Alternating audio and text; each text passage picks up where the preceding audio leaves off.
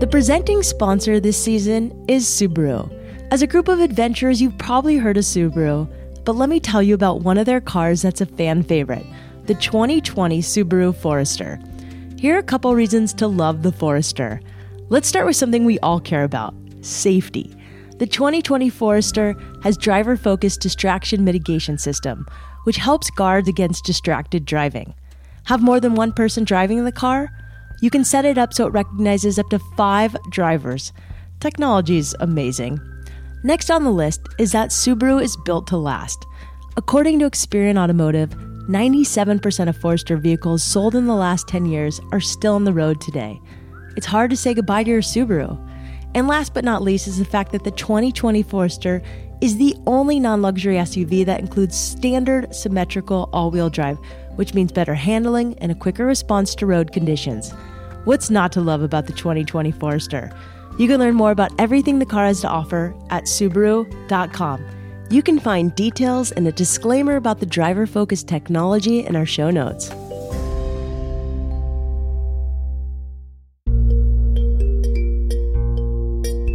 So last night I watched a video of you hanging Christmas lights. Talk to me about this activity because one, I didn't realize how lucrative it could be. And two, I always wondered how people get their Christmas lights up so high. Oh yeah. I had no idea about professional Christmas lighting until I was climbing up in Canmore, Alberta.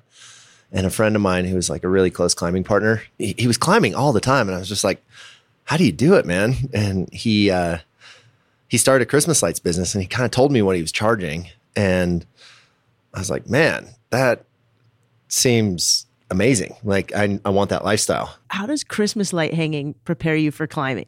Oh God. We used to say that Christmas lights isn't training for alpine climbing. Alpine climbing is training for Christmas lights. Because, you're like on these ridges that are like snowy on one side and you'd have to, a lot of times you'd have to wear a rope and you would like have the counterbalance weight of your partner that was like hanging lights on the other side. And so you'd just be precariously over like, a 30-foot drop over concrete and you're just like clipping these Christmas lights in. And, you'd put these wreaths under these roofs that were like really inset. And so it'd be like overhanging and you'd have to like really reach under there. And it was hard work. And, I wouldn't say that it made you a better climber, but it made you pretty tough. When you look up Jesse Huey on Google, there's an epic climbing video by one of his sponsors, Arc'teryx, that shows Jesse and his best friend and climbing partner, Hayden Kennedy, approaching hanging Christmas lights like it's their next big climb. It's a goofy and clever video, and it's hilarious, just like the two guys. Not only was Christmas light hanging great training for alpine climbing, but for many seasons, it allowed Jesse and Hayden to fund many of their climbing expeditions and their lifestyle. Back in January of 2020, I met up with Jesse at the Outdoor Retailer Show, and we talked about his love of climbing. I also talked to him about his friend Hayden and how losing him inspired Jesse to finish a climb in the Wyoming wilderness in Hayden's honor. I'm Shelby Stanger, and this is Wild Ideas Worth Living. Before we dive into the show, I wanted to let you know in this episode, we talk about suicide and survivor's guilt. I know this is a tough and triggering topic, so please take care of yourself when listening. And if you or someone you know is struggling, know that there's always someone there to listen.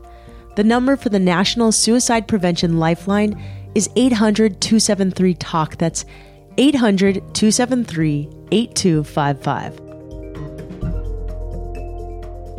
So enough about Christmas lighting. You're a legit climber. Like I was watching videos of you and you climb ice, you climb rocks, you climb mountains, you do Christmas light hanging. How did you get into climbing? And I'm not a climber, so maybe you can describe what sort of climbing you do. Yeah, I grew up in the Northwest. So Seattle, that whole zone has like a real deep mountaineering culture, which, living in Boulder, Colorado now, I'd say it's very rock climbing oriented. And so growing up in the mountains, there's skiing, there's big mountains that are fun to hike up, there's glaciers. And that was my original draw to it, was just kind of being up in the Alpine. And that kind of was refined down to more like technical climbing. So my dad he was a land surveyor. And so he would always take me out on these like forestry surveys, and we'd be walking through like these crazy logging surveys, way up in the North Cascades. So I grew up in the mountains, and oftentimes we'd be like in pretty steep places. And it just always was super interesting to me to be up there. You climbed in college, right?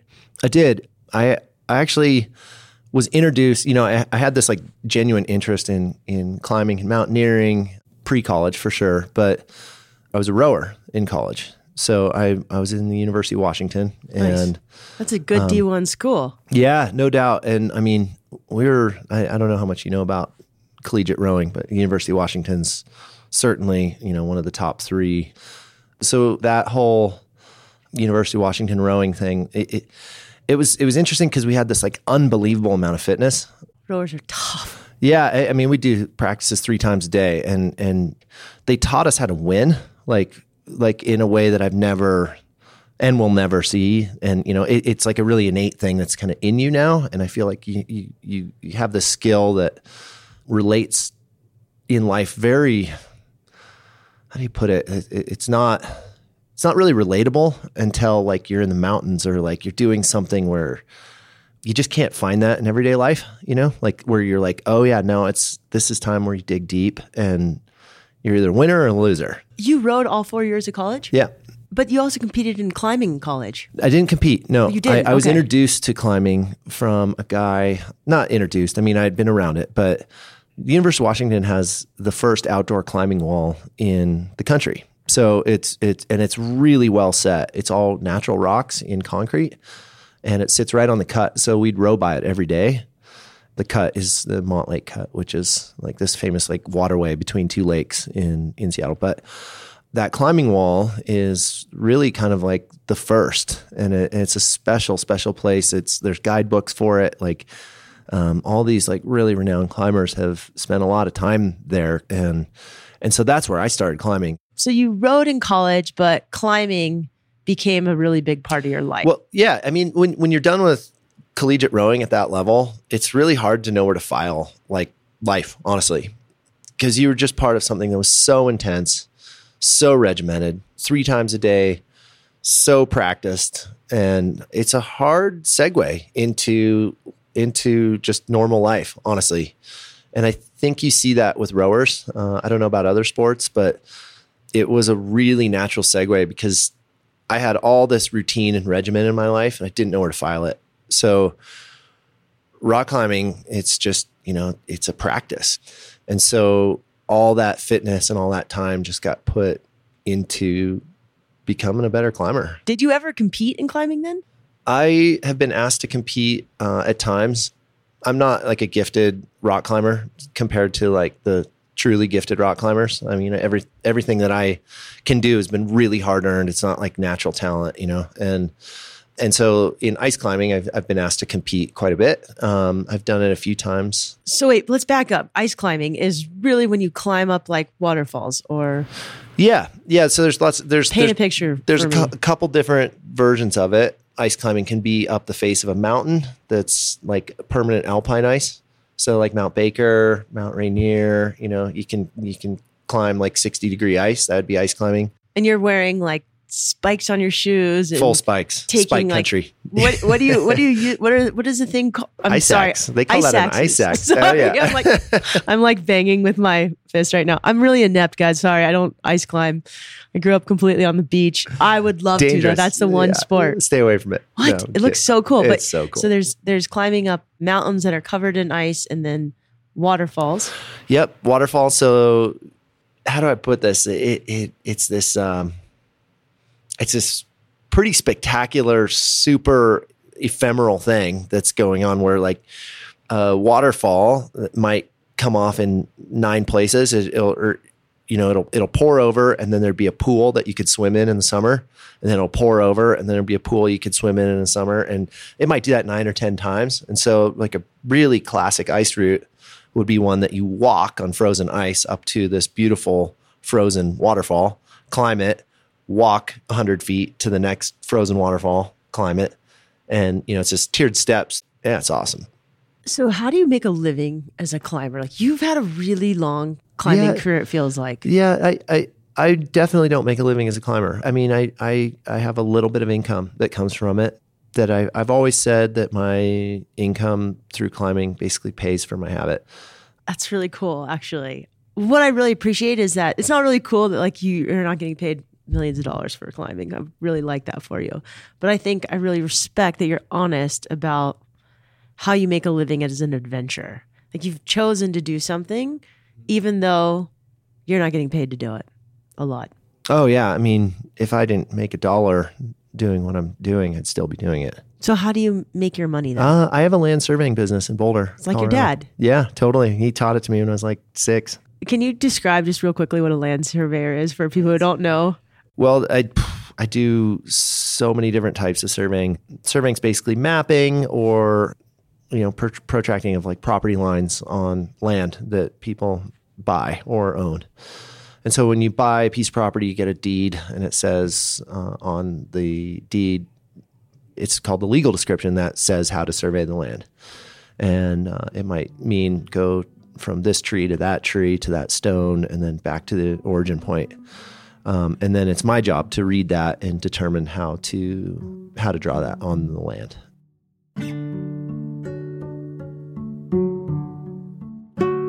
Climbing is challenging. It requires both physical and mental strength. It can also be pretty dangerous. As someone who's lost many friends to the sport, Jesse Huey has a unique perspective on it. So climbing is a discipline, but it's totally unlike other sports because it is massively dangerous in some ways. Sure, yeah. Talk to me about like the dangers of the sport and sort of how you've approached that. Yeah, it's a good question. At first, it was, when you get into climbing in, say, your 20s, and when you get into climbing in general, the danger component, it's like you're really exposed to the danger in the beginning because you just don't know what you don't know. I just plowed through books. I read so many books. Like what? Knot books, how to build an anchor, how to do this, how to do that, how to ice climb, how to rock climb, how to haul a bag up a cliff, because we didn't really have the access to videos or the guides or the clinics that are out there now. And it was really kind of a self-taught thing. And it was more about mentorship. And so I found some really great mentors. And so that's kind of the first thing I'd say. And when you're in your 20s and you start to climb, you don't really see accidents right away, and you don't lose friends. And then, 20 years later, you like can remember your mentors having lots of friends pass away or reading stories about these epic like tales of partners dying and getting down solo or whatever.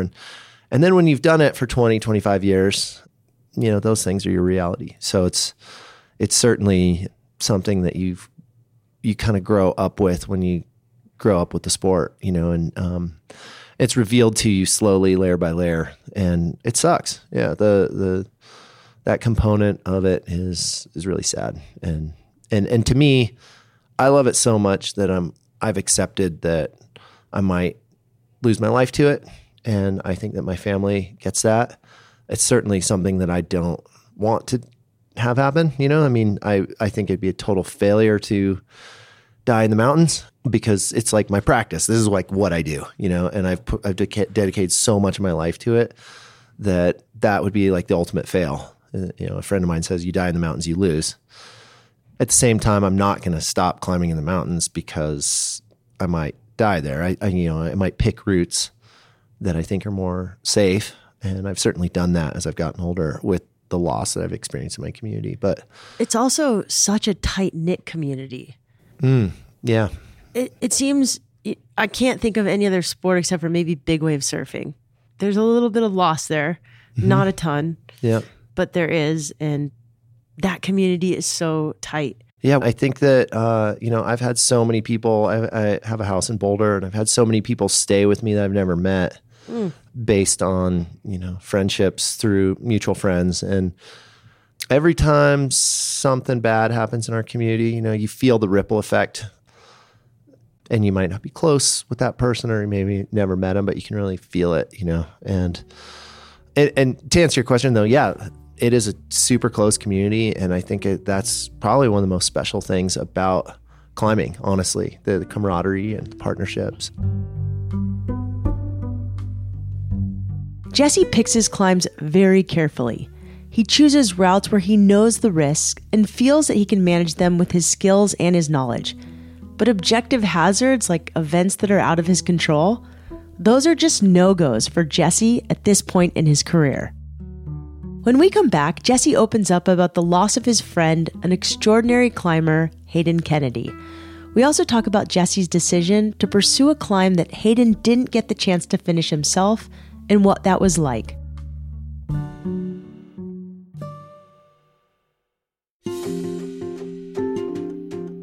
Arc'teryx is built on the principle of obsessive, precise design, which means they create versatile, long-lasting outdoor gear that stands up to the most epic of adventures. They recently released a new version of a fan favorite, their Adam LT hoodie, which has been updated with more contemporary fit, features, and style lines, making it more versatile than ever before. It's a jacket that keeps you warm and dry while being lightweight, which means it's perfect to use as a layer for whatever cold weather activity you have lined up for this winter. It's one jacket with endless possibilities. You can learn more about the Adam LT hoodie and Arc'teryx by visiting arc'teryx.com or shop the Adam LT hoodie at REI.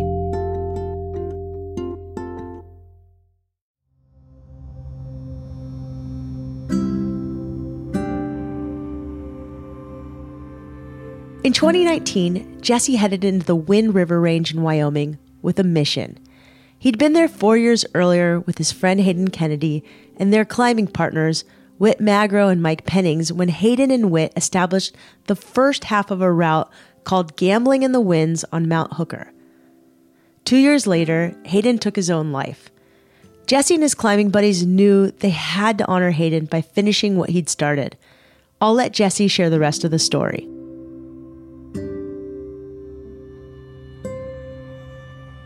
So you have a friend, Hayden, who passed away recently. Yeah. Tell me just a little bit about Hayden, because he was in the video with you doing the hanging Christmas lights. Totally. And he seems like he was just such a character and so full of life. And I'm so sorry. Yeah, Hayden was, he was one of my best friends for sure. I met him when he was 17 years old. He hadn't even graduated high school yet, and easily the most gifted all-around climber I'd ever seen. And a lot of people say, in the world, he was just prolific. He was incredibly talented, and that had really nothing to do with our friendship. He was just a really cool guy to always hang around, and he had a really, really fantastic way of viewing the world. Ask questions, no matter what you did or who you were. If you were like an HVAC guy, he'd ask you about like air conditioning units, or if you're if you're a school teacher, he'd ask you about your students. And all the while he was like the Michael Jordan of climbing.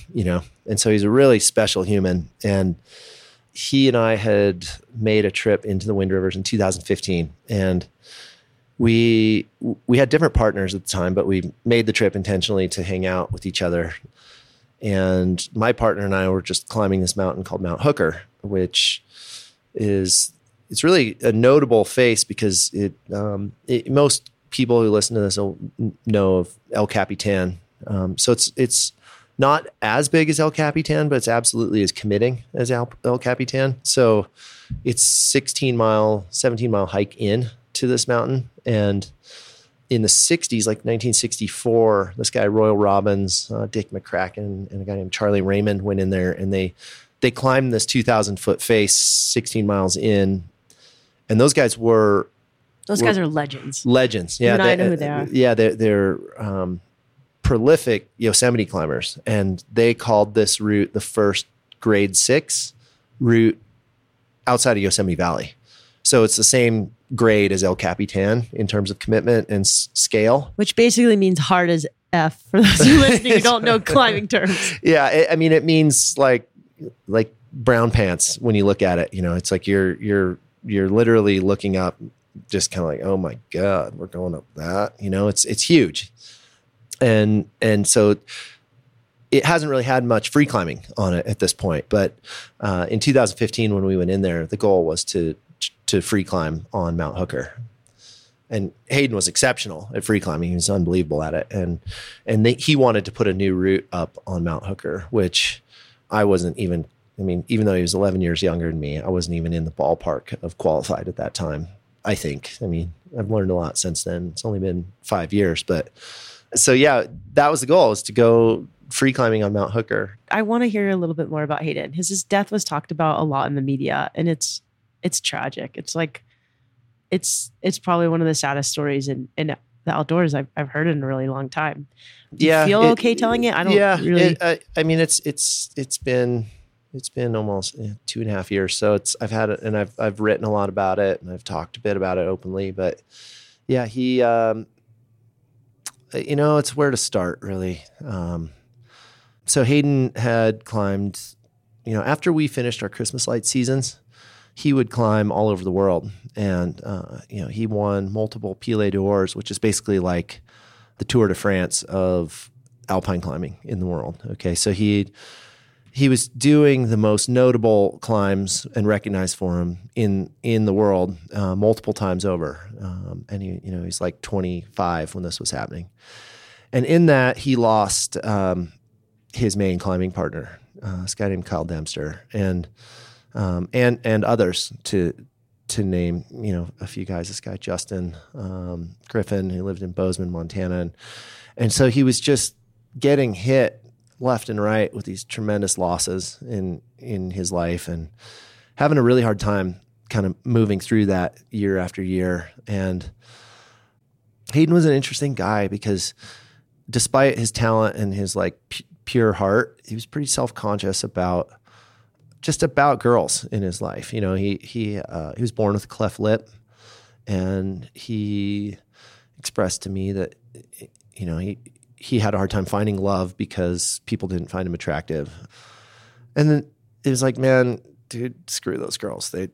If that's the thing, then they don't belong in your life anyway, And so he met this girl, Inga Perkins, and he just totally fell head over heels for it. It took a while for that to set, but it was kind of like one of his first real true loves. And she really helped him navigate through this epic loss in his life. But then he went skiing one morning super early on this massive ski mission in Bozeman, and she and he were caught in an avalanche that he started.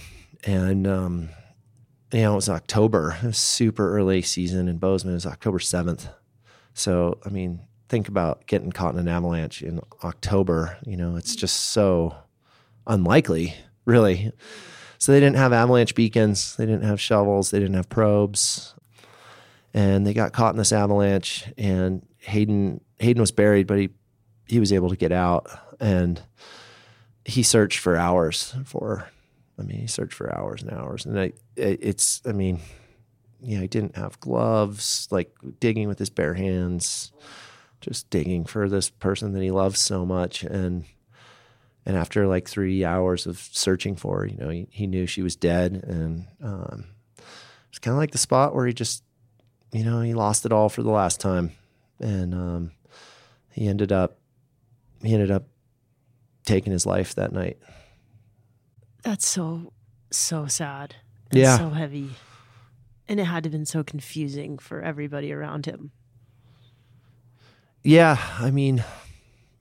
It was. It was really confusing. It's like this guilt that I've ran into since, a few years have passed, that I've been able to confront and learn that other guys have had it too.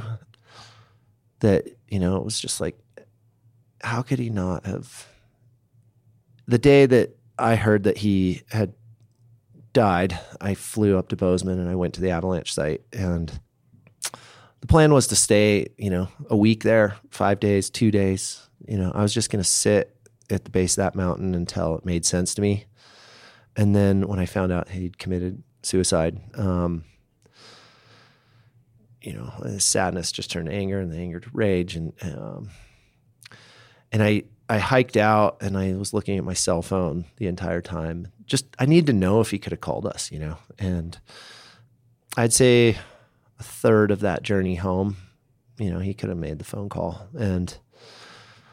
And so I definitely internalized a bunch of guilt from that, which is weird. It's, survivor's guilt's what killed Hayden. And I'm realizing that's not uncommon, like survivor's guilt's a very, very powerful thing. And I experienced it myself, honestly. The fact that, I have voicemails still saved on my phone that, from the 3 days prior.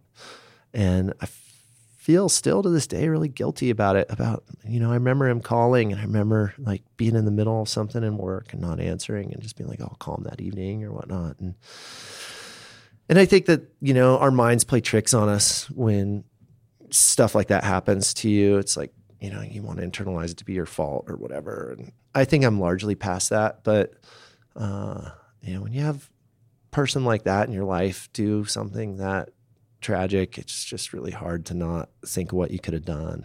You went back and did gambling with the Winds. Mm-hmm. Was part of that process to sort of face it head on and maybe, I don't know, it sounds like such a heavy thing to have gone through. Did doing that route sort of help you get closer?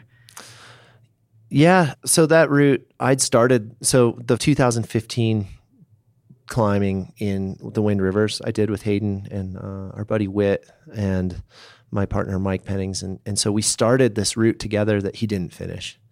And I only spent 1 day with them on that wall in 2015. But he put up this like really exceptional rock climb that went halfway up Mount Hooker. And so Hayden always wanted to finish it. And finishing it was a huge ordeal, massive ordeal. And really time intensive. And so when Hayden died, I was searching big time for whatever made sense, and I think back to those months after his death. And I think of, I was ready to camp at the mountain for a month if I needed to understand, and this just made sense. It was actually, an interesting segue to where it actually came in that I decided to do that route.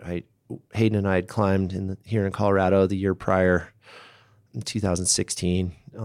This climb that's it's, if you're into technical jargon, it's a 512 rock climb with a really hard, like kind of impassable slab at the top. And if you do it just right, you won't fall, but it's pretty easy to fall because it's super bouncy. And I went up there and I cut my fingers and I was like bleeding underneath my fingertips. And so I couldn't hang on to the rock and I fell off with Hayden there belaying me.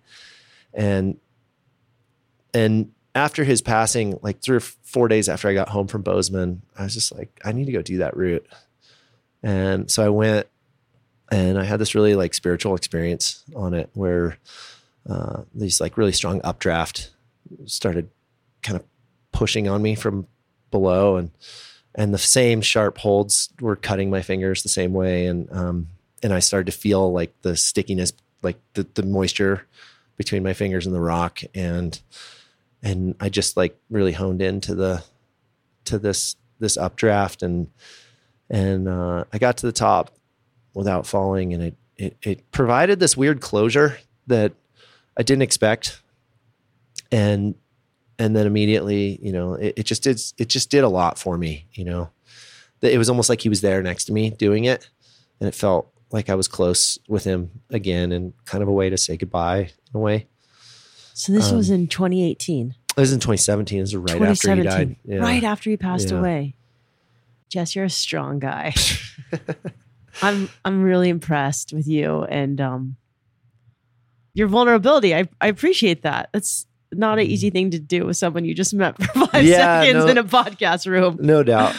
It's helped. I just wrote this long article, which I don't know if you read it or not. I did read it. It was really good. It's getting printed. Yeah. We'll link to it. So this whole story, I was asked to do a full article by The Alpinist. That's a climbing magazine. And so I probably took me 100 hours to write it. It's just such a layered story. I'm familiar with it, and I'm open with talking about it now, but it's kind of funny because after this gambling in the winds route, we did it, but after we did it, I was kind of asked to talk about it more. And you have the how and the why. And the route was kind of the how. And then when we, it's just the thing, and it's the thing we did. But the why is the real important question. And I had to really examine the why. Why did we do it? Why? And I didn't really have the answers to it, honestly, until I wrote this article and sat with it. I hurt my knee in December, and I was pretty much on the couch until I had knee surgery 2 weeks ago. So I sat and I just really had time to think about the why and put words to it. And the editors over there really helped extract by asking the right questions. And I think that it's been, that article might be the worst wage I'll ever make in my life for what I'm going to get paid for it. But I think it might be the most valuable thing that I've done for this process. I mean, it's like equivalent of 700 therapy sessions or something, So yeah, I'm pretty comfortable talking about Hayden and losing him and the reason for doing this route. So it sounds like the whole climb was cathartic. And Hayden's parents, did they come out? They did, yeah. So the 2015 route was partially completed. I had this experience in the South Platte before Hayden's memorial where I felt him kind of in that updraft. And then the partners, my closest partners and Hayden's partner that he had done that route with at his memorial, we made a pact to go back. And we're like, this is... So that's what you did in 2018. Well, yeah, that was at his memorial. That's when we decided we were going to finish the route. And then we went back in 2018 to try it. And that effort was just futile. And Hayden's parents joined us. A few of Hayden's best friends came in just to be there, but it was just the wrong timing. The weather was terrible, but we had his ashes in camp, like in front and center. The mood was just dark, and it wasn't time, like for me, had we completed it that year, it wouldn't have done it for me. There would have been more grieving I needed to do. And so I would like to think that the mountain wasn't going to let us up that year based on that metric, but whatever it was, I mean, it was so cold in there. The Wind Rivers are just filled with mosquitoes, and there were no mosquitoes. It rained twice a day. It snowed usually in the evenings, which is really apparently not unusual, but for us, that was my third trip in there, and that was unusual for sure. I'd never seen snow in the middle of August where, it'd accumulate 8 inches at the bottom of the mountain, not at the top. So then have you gone back since? Well, we finished the route this year. Okay, that's what I thought. Yeah. So 2018 was a fail. we got a little ways up, and then we went back this year. And, congrats. Yeah, thanks. How did that feel? It's a good question.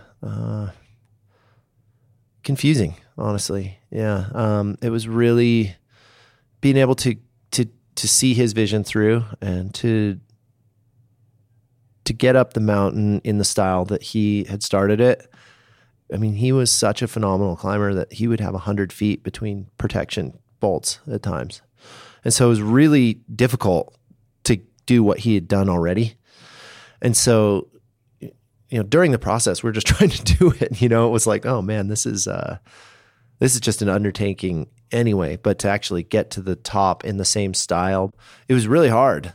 So when we got to the top and we kind of saw it through, it was just really confusing. It was like this all of a sudden is over, which I was happy about, but it wasn't the release that I was looking for,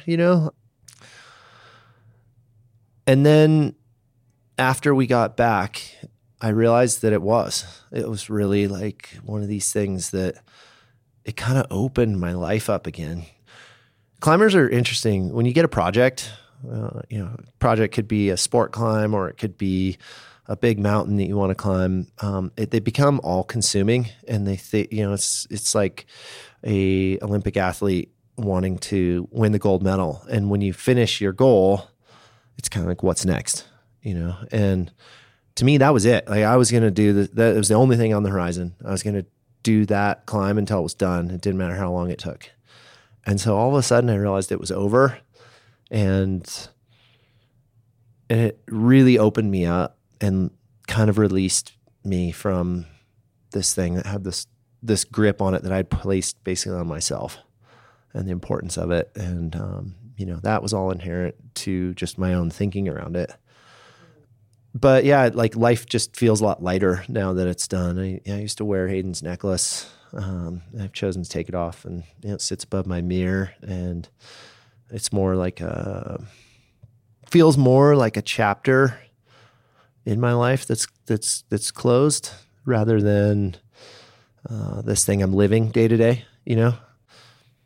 I think when you're around someone who's lost someone very close to them, you can tell where they're at by the tense that they're speaking about the person who passed away. Like if it's present tense, like, oh yeah, Hayden loves coffee too, or, and so I find myself, I don't speak in the present tense anymore around it. And I don't hold it in that way where it's just that potent anymore, so it's been really good that way.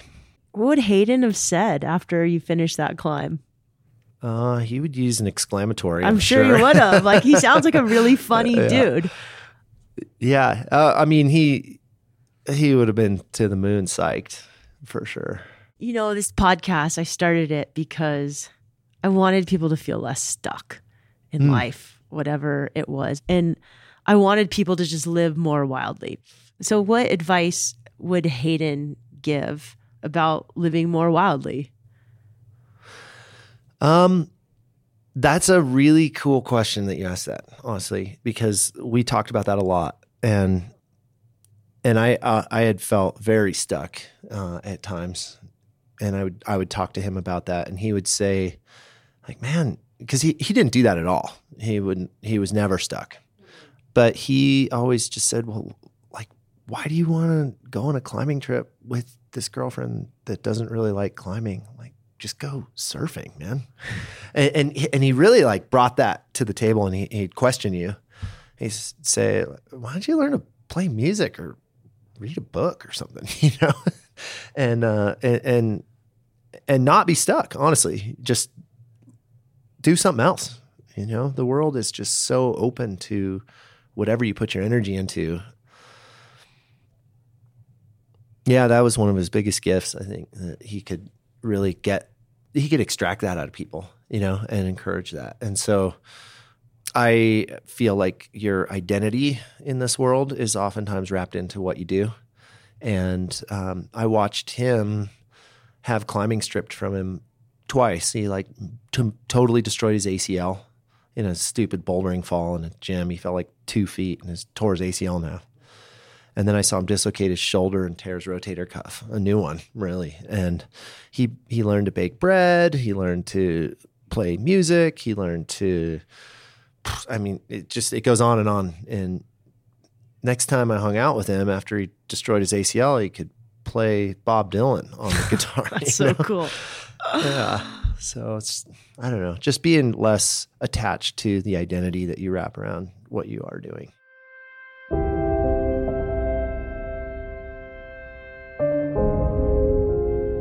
Hayden was not only a phenomenal climber, but he was also a hilarious, kind person and an adventurer who pursued really wild ideas. He sounds like someone I really would have enjoyed talking to. Luckily, talking to Jesse made me feel like I did have a chance to know a little bit more about Hayden. And Jesse, well, he's a total stud himself. He's someone who's also kind and full of his own wild ideas. He's spending the next few months climbing some pretty incredible icy terrain in Quebec, Norway, and Nepal. So of course, I had to ask Jesse some wild questions before we finished our chat. What's the weirdest thing you've seen climbing? Weirdest thing is, okay, so this last weekend, I was in Huey, and this is southwestern Colorado, and this Australian guy's there, and he he ends up seeing an ice screw like 10 feet down in this pool of water that someone had dropped, and homeboy just gets buck naked and dives in sub-freezing water that's moving really fast and grabs this ice screw and is just so psyched that he found this $20 ice screw and he's like trying to not have hypothermia afterwards. That was pretty weird. That's so awesome. Where would you live if you didn't live in Boulder? Can I live anywhere? Anywhere. For sure, Europe. Wow. Yeah. What part? Somewhere where there was a lot of striking limestone nearby, like France, Chamonix, something like that. Probably. Nice. Yeah. If you had a movie about your life, what would the theme music be? Oh, dear.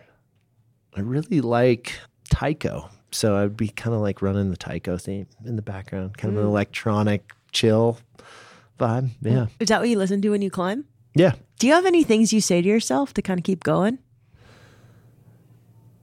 Oftentimes I think like this is going to be as hard as it ever gets. So, tomorrow, if you can get through today, don't worry about it. Tomorrow's going to be fine. That's good advice in life. Yeah. I think that rowing gave us that, we'd have these like rowing tests, like set your clocks for 2,000 meters. And if you don't go under 6 minutes, then you got to do it again or whatnot. And I mean, I dreaded those days so much. You always knew it was going to end though, Do you ever get scared of heights? Totally. Yeah. What do you do?